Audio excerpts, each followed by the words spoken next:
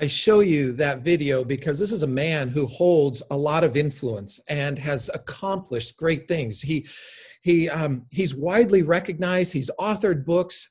He has a large voice, and yet there is an honest humility about the position he holds and the influence he stewards, which really frames in, or at least kicks off, what I want to talk about over the next several weeks about speaking truth to power. So most of us experience disgust, heartbreak, we experience offense and outrage often, likely weekly. Decisions and policies are being made about the economy, about public safety, about the environment, about schools that we don't understand and oftentimes don't agree with. But here's the thing. We are more powerful than you know if and when we can be rooted in a God who's bigger than all of it. We need better ways to speak truth to power. We need better ways to disagree and protest. Confronting authority should not be reduced to accusations and inflammatory speech. And as people of God who hold faith near and dear, that is, we assume a trust that's greater than ourselves, we're supposed to be part of a solution. But I fear that we get so involved with our own opinions that we end up becoming part of the noise. And the solution isn't us having a higher power, a higher position or more money or a louder voice, as much as it is humility. Humility trusts God with our own reputation, as well as trusts God to sort of balance the scales of abuse and injustice. We find humility, our humility, to listen to the truth of God and trust in Him when He calls. Humility might even require a greater boldness and courage. But confidence comes when we're rooted in God's love for God's creation, including those in power. So maybe today is a little bit of a talk about what it means to be a conscientious objector. It doesn't mean to be a non-participant. It doesn't mean to be a complete pacifist. Pacifism sort of insinuates that it's inactivity, that I'm just not going to engage. In fact, there is one very famous conscientious objector that captures what I think I'm talking about here by the name of Desmond Doss, whose story was told in the movie Hacksaw Ridge. He had some firm convictions about going into violent action, but he felt the patriotic call to do his part. He was ridiculed, he was penalized, he was courageous, and ultimately he was heralded as a conscious objector who went to extraordinary lengths to assist in the war efforts as a field medic. But he refused to carry a gun. Now, what sort of produced this strong conviction wasn't just a faith in Christ, but he grew up in a violently abusive home where his father came home from a previous war, and because he was so just traumatically stricken, would take out the violence on his home, even holding a gun. And after years of abuse at home, he felt convicted about holding a gun because in his own heart, he had held the gun and he had killed his dad already.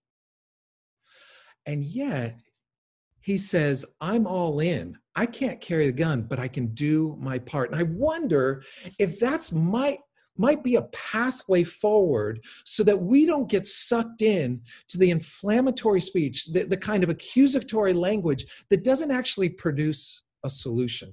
So I want to look at the book of Samuel, and I call it Samuel because originally it was written as one book. You know it as 1st and 2nd Samuel, but I want to kind of weave a thread throughout because there's key leaders throughout the book of Samuel, both leaders and followers. There's Samuel, who was appointed the prophet and the judge. There was Eli. There was Saul, the first king of Israel. There's David, and then there's Nathan.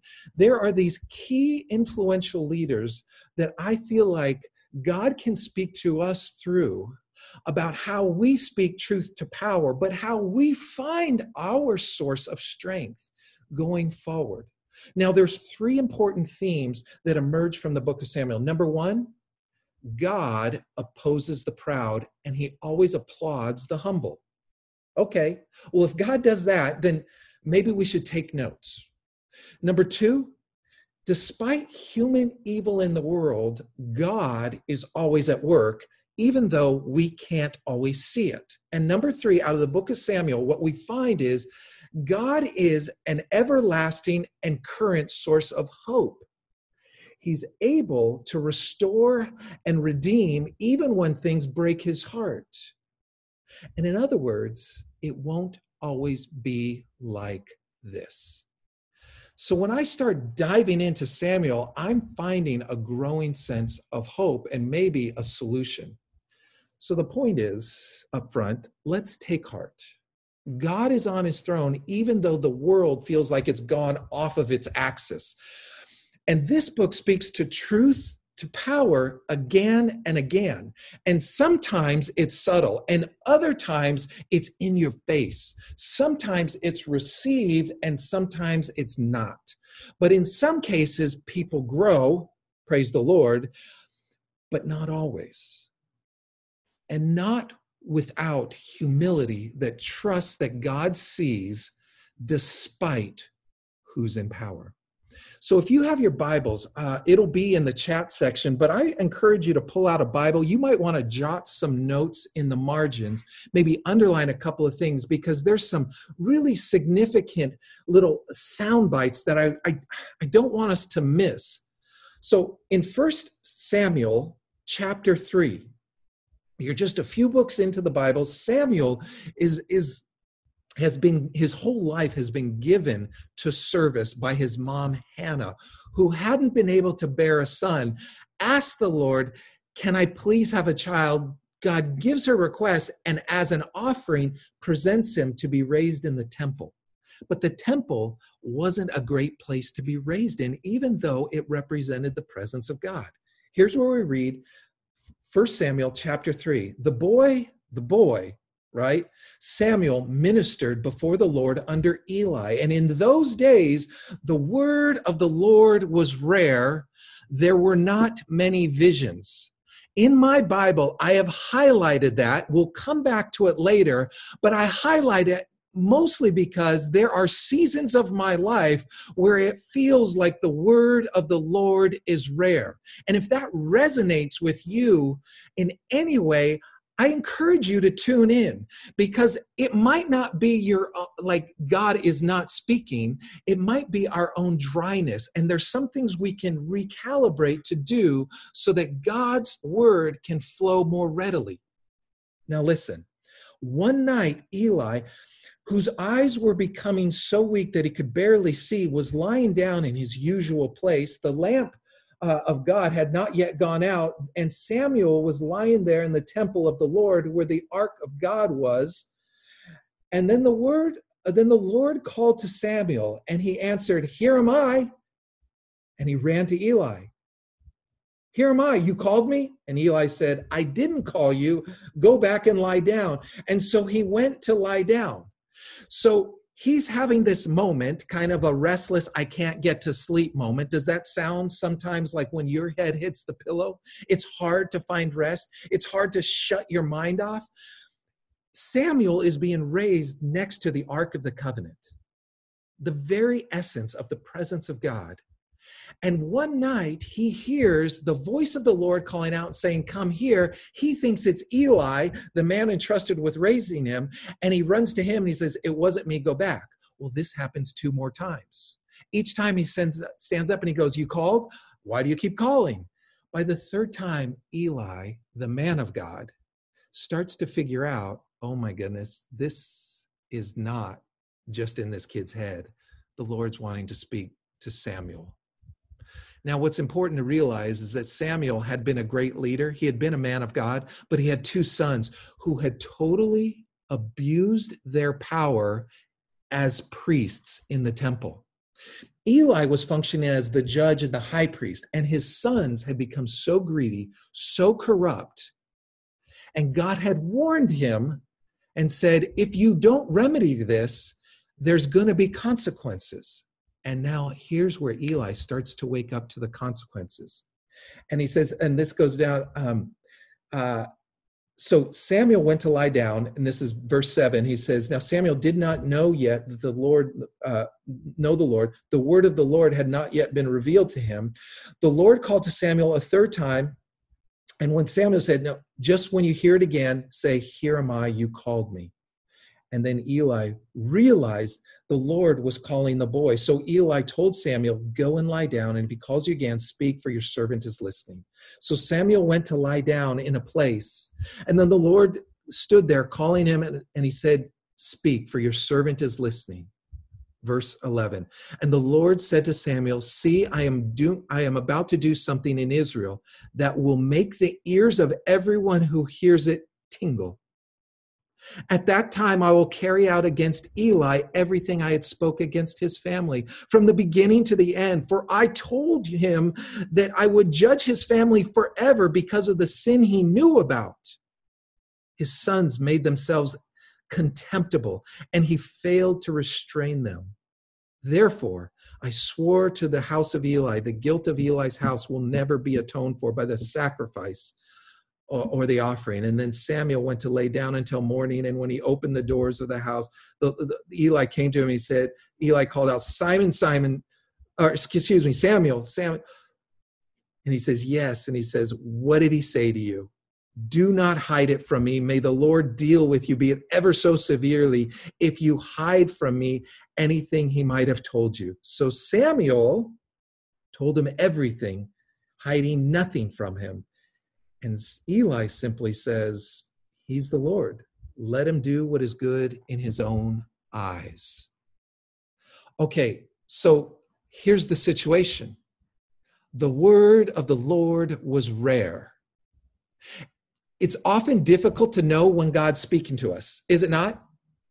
Does he speak audibly? Does he speak through visions? Does he speak through us through hearts and feelings? Does he speak to us through scripture? Does he speak to us through other people? Yes, of course. But if we're to hear anyone speak, we have to listen, which also means we have to be able to find quiet moments. If we need to drown out all the other voices, we need to have a quiet moment with God. So maybe the first critical or even obvious observation we can make out of this passage is our strength, specifically spiritual strength, is critically linked to our ability to listen and hear God's voice. Because it says there were not many visions. So in that time, people didn't have the word of God like we have it. They had some scrolls, but they weren't widely produced. They had some teaching. They had some conversation. They had prayer. But it sounds like the primary way was that God would speak in the form of visions. And they weren't happening. So we need to pray for a vision for how God sees our lives and this world. We don't need to just pray for blessing and benefit. We don't need to just pray for safety and comfort. We need to pray for a God-sized vision of our lives and this world. We need a God-sized vision for how God views our finances, our educational opportunities, our influence with friends and coworkers and neighbors. If you've ever felt like God is near or speaking and guiding, maybe we should consider how we might need to make room. So imagine a conversation in which you would go to someone and you'd say, hi, here's how I'm feeling. I want this, this, and this. I don't know what to do about this. Please help me with this and that. Thank you. Talk to you later. After this great conversation, you would turn around and walk away and you'd go about your business. Would it be safe to expect that most people would either be offended or hurt by that kind of conversation or monologue? Does this sound too close to the way you and I end up praying sometimes? See, our private prayers, our quiet times with the Lord are to be communion with him. They're supposed to be conversations with him.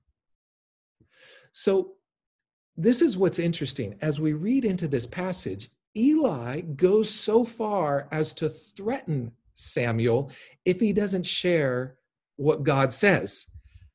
May God deal with you ever so severely if you don't tell me what he said. Because if you're the judge and you're the high priest and you haven't heard from God, you're getting a little worried. So back then, before there were kings, there was a judge. All the other nations of the land had kings. But who was Israel's king? God. And so God would appoint a judge as sort of the go-between between the people and God himself.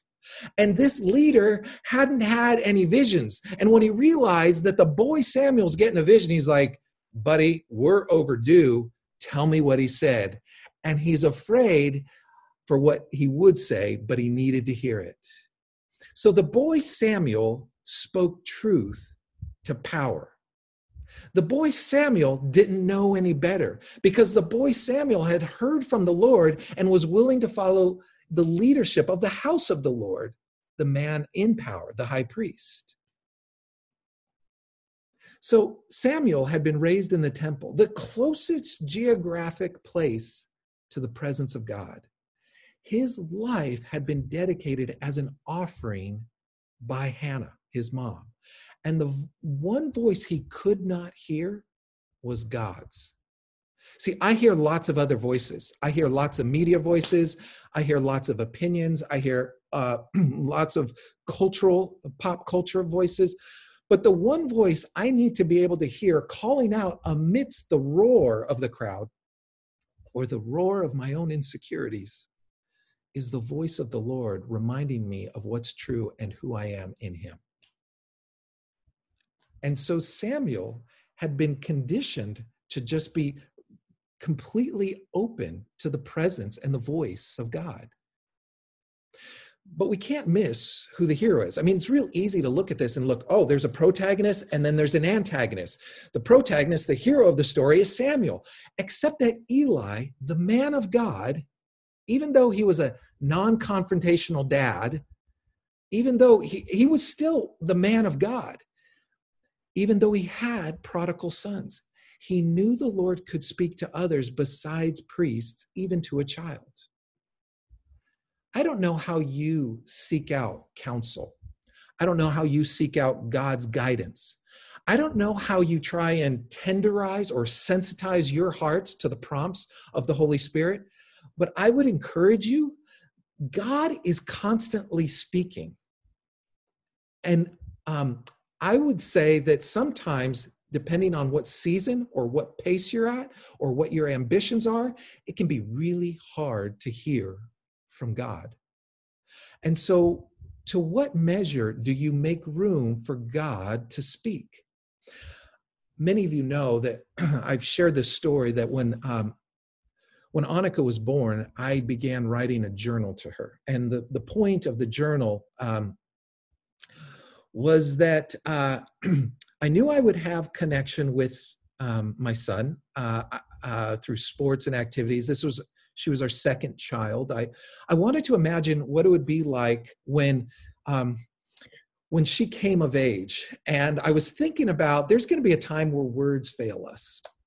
So I wanted to have a record of what God had been doing at the earliest ages of love in our relationship. I wanted to kind of pay attention and thinking, I don't know what her earliest memory would be, but I wanted to record stuff. But then I had this strong impression that God also wanted to reveal himself to me through her.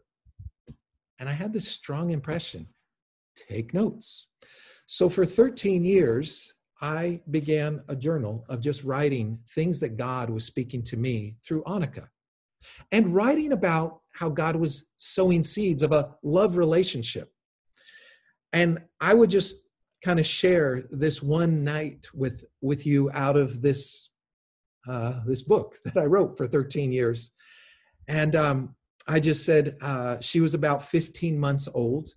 And if any of you have young children about that age, you're thinking about sleeping through the night. You're thinking about weaning them. But I wrote, Mom and I are wanting to see you sleep through the night more consistently. And part of that's not happening because you're still breastfeeding. But a couple of nights ago, you were up a couple of different times. And while I could hear you crying and me wanting to sleep, I asked the Lord in that moment to help me see and experience him. And at that moment, it was like God was saying through your tears and seemingly an untimely interruption to my rest, that's me. Those are my cries, to want to be with you at all times. It was like God was saying, don't just roll over and think you can find me later. So I got up to find you standing in your crib. And normally you would have a one-track mind wanting mommy and to be fed. But however, this was different. And so I picked you up and I held you and we talked, me with words, you with only your gestures. I said, I'm here. Daddy loves you. And as I tried to quiet you, you put your head on my shoulder and we just held each other until we were both comforted. It was 2 a.m. But God's presence and his lesson was near. See, there are times in my life where I feel like God is speaking and I roll over, I tune it out, or I don't take notes. I'll go, oh, God will speak another time, or I'm not sure that's him. But we need still moments to do that so that the word of the Lord is not rare in our lives. I think God is painting a picture for our participation in healing a broken humanity. And it doesn't come with slander and accusations, shout outs on social media. Listen to how he finishes this chapter. This is 19 through 21. The Lord was with Samuel as he grew up, and he let none of his words fall to the ground. And all Israel from Dan to Beersheba recognized that Samuel was attested as a prophet of the Lord. In other words, there's a credibility to his leadership. Verse 21. So where did it start? The word of the Lord was rare. There were not many visions. Where does it end? The Lord continued to appear at Shiloh, and there he revealed himself to Samuel through his word. Okay, so now we go from the word of the Lord was rare, no visions, to God began to reveal himself through his word. 2 quick observations. You have God speaking more frequently, and secondly, God speaking in a new way. So it wasn't just about receiving visions, it was about God speaking through his word. Not only did God speak more often, but he was speaking in a new way. And I would argue that you had a heart undivided that was tuning in to the voice of the Spirit, a voice of a boy who was unadulterated by the world because he had been set apart for godly service, grown up around the presence of God, which makes a strong case for not sort of distancing ourselves from the presence of God. And maybe the voice of God is rare today because we haven't created enough space to hear from him. This is how my mind works when I feel like I'm not hearing from God regularly. Maybe God's voice is rare because we allow media and our culture and our political leanings to form opinions about other people, those people, or other leaders, the ones I didn't vote for, those groups of people, or those issues. Have you ever been struck by how much you need God's grace as much as the person that you're sort of at odds with? That's one of the most humbling things of all. And what we find is that God not only speaks, he wants to reveal his plan and his presence in new ways. But for us to experience God in new ways, we have to be open. And so if our first observation is that our spiritual strength is critically linked to our ability to listen to God's voice, my second observation is this: speaking truth to power always starts with our ability to hear God's voice in our own lives before we try and speak to another's. Chances are there's something he wants to address, he wants us to grieve, he wants us to come clean with, or remind us of our own need for grace. So what does it take to hear from God? Well, sometimes God wants to speak in a new way. I mean, so throughout history, we have the creation, we have the prophets, biblical writings, we have dreams and revelation. And then as Jesus comes, we get his son, the early church, the Holy Spirit. Now we have his word, his spirit. We have closed doors that might disappoint us. We have open doors. We have trusted counsel. We have elders. I believe that God is speaking. And when God speaks, we always have the potential to find strength in God's truth. So I want to just close our time in a word of prayer. And you might want to review this passage and just jot things down. I love the first and last, verse 3 all the way to verse 21. God wants to speak in a new way, but it might require a new discipline. God wants to speak about his broken humanity because he's well aware that this is the world he created, but not the world that he intended. So will you pray with me and just listen to the sound of my voice until you hear the voice of the Holy Spirit? Father, as we just pause right now, I pray that you would mitigate any distractions, any growling tummies or distracting pets, so that we would just hear from you. Help us to hear from you in a fresh and a new way. We are all painfully aware of how broken this humanity is. We come to you with our anxiety. We come to you with our fear. We come to you with our bias. We come to you and maybe even confess, Lord, your word has been rare in my life. And I would ask you to just ask this question of the Lord in this quiet moment. What keeps you from hearing?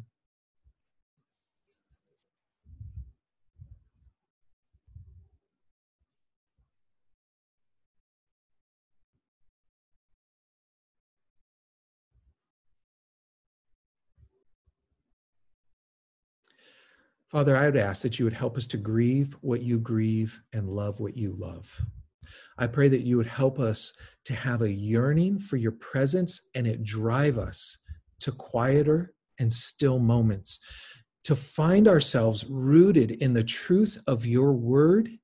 And I pray that we would pray prayers that would reflect your care for your creation. I pray that we would be people who are able and willing to stand in the gap for those who cannot or will not pray for themselves. I pray that you would give us a hunger and a thirst for righteousness, that we might find ourselves like a vehicle running on fumes and needing to fuel up with your presence.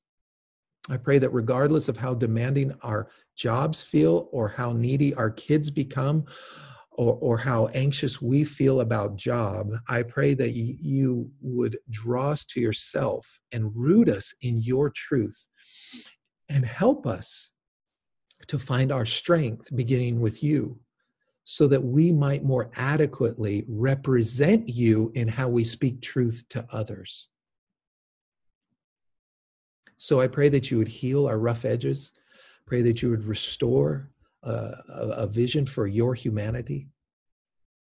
Pray that you would comfort us, but give us a sensitivity to your presence in our lives. We pray this in the name of the Father, the Son, and the Holy Ghost. Amen.